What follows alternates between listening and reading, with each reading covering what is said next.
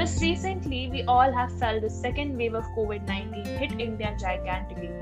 We all know when last year the first wave hit us, aviation industry majorly suffered great loss. A warm welcome to the Aviation Indeed podcast. This is your host Arpita and let's get started with this week. Well, by now you all know that we are the one-stop shop for all aviators. This is the place for all the latest news and trends in the aviation industry. But today, to help you all out in the future planning for the second wave in town, I have Mr. Neil Salaria, who has been a part of this aviation industry for the past 10 years. Who better else to do the job of helping us out than him? So, with a round of applause, let's welcome him. Hi, Neil sir. Hello Arpita, how are you? I'm fine. So, Neil sir, the second wave of COVID has hit the shores and suffering have already begun. Personally asking, what do you feel about this? Well Arpita, the situation is very bad, to be very honest. The number of active cases are rising and economy is going down again. And to speak of something new, this COVID wave has increased the death toll. Today, in just one day, around 1300 people have already died. State government have started taking precautions and indirectly imposed in the name of night and weekend curfews. So once again, it's our social responsibility to take precautions, wear mask, use sanitizers and maintain social distance. Arpita. Well, that's really nice.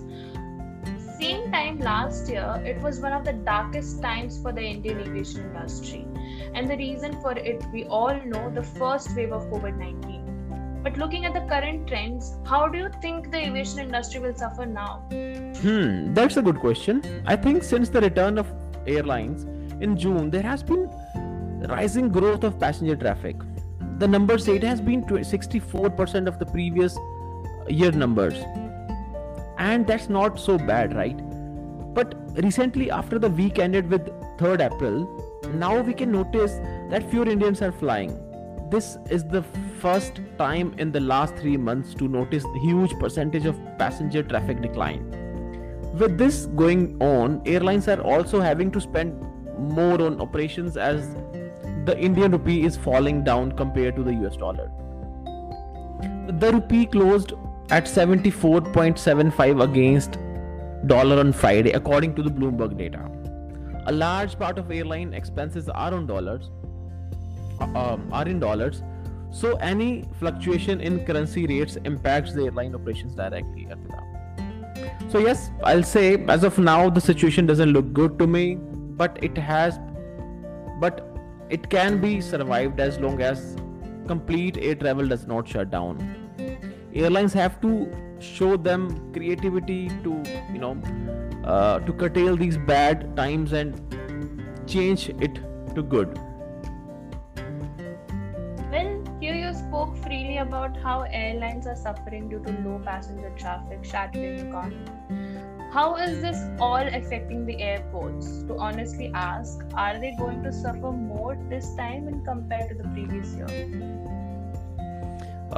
Well, practically speaking, the Indian airports are still recovering from the losses generated past year, and this second wave is not helping, rather it is just delaying the time of recovery.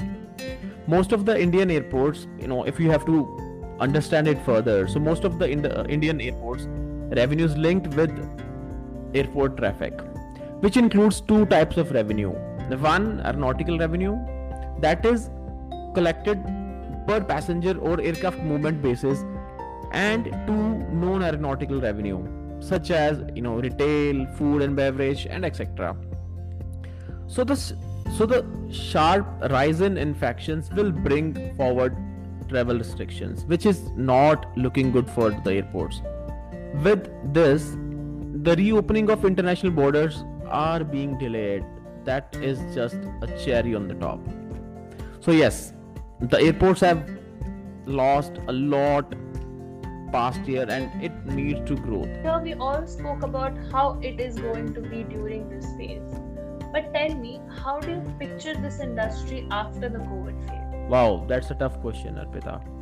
So, positively speaking, there has been major change of trends.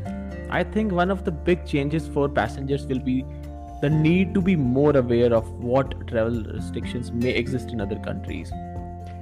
And at the same time, I'm very excited about the new innovations happening in the field. Yeah.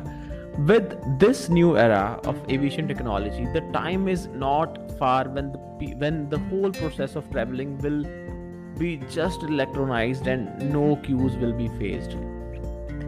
And also, after the COVID phase is finished, it can easily be predicted that this industry will be needing new minds, new energy to keep going with the latest changes. So, yes, we can all expect something very exciting for the present and the future to be aviators, Arpita.